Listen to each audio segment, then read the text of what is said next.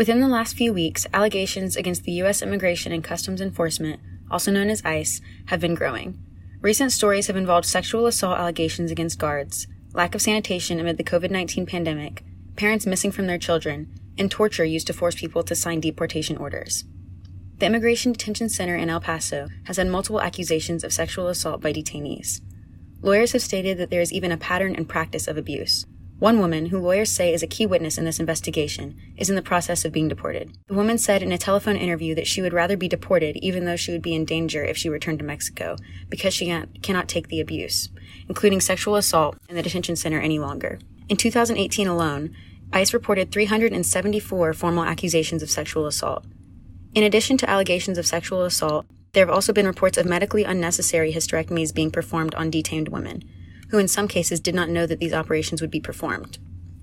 While detainees face the danger of sexual assault, there is also the problem of sanitation within their living quarters. Before COVID-19, the inspection of ICE detention centers found moldy bathrooms, food safety issues, lack of hygiene items, and little to no medical care.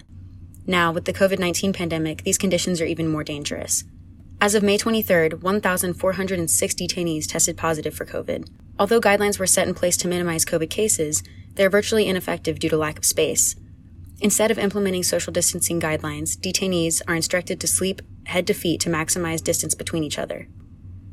Another, more recent allegation that ICE faces is the issue of parents being separated from their children. A judge confirmed on Friday that parents in detention centers must choose either to send their children away to a designated guardian or remain with the parents in immigration jail. This process is known as a binary choice. Judge Dolly Gee, who oversees this legal case, said that it is important to inform the parents of their rights and formulate a quick and easy way to ensure that children are not lost in the process. It has made it more difficult to locate the families. As of right now, attorneys and rights to locate the parents of 545 minors. The last allegation we will be talking about today involves Cameroonian asylum seekers. Weeks leading up to the presidential election, many African migrants are being sent back to their home countries, despite having pending asylum hearings for many of these people. An activist described this as a brutal scramble to fly out African migrants in elections.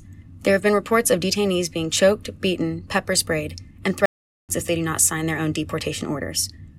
Across the country, Cameroonian and Congolese immigrants are being threatened with deportation along with abuse. Christina Fialo, executive for immigrants, said, "We know that the U.S. government is deporting key witnesses in an effort to silence survivors and absolve ICE of legal liability. Credible threat of violence if they return home. But these allegations are showing that asylum seekers and migrants are also in very real danger while in the U.S. government's custody. We'll continue with updates on these and other reports of sexual assault, unsafe conditions, family separation, and violence against asylum seekers in ICE custody. This is Claire Mattis with Migration News Updates from Seeking Refuge.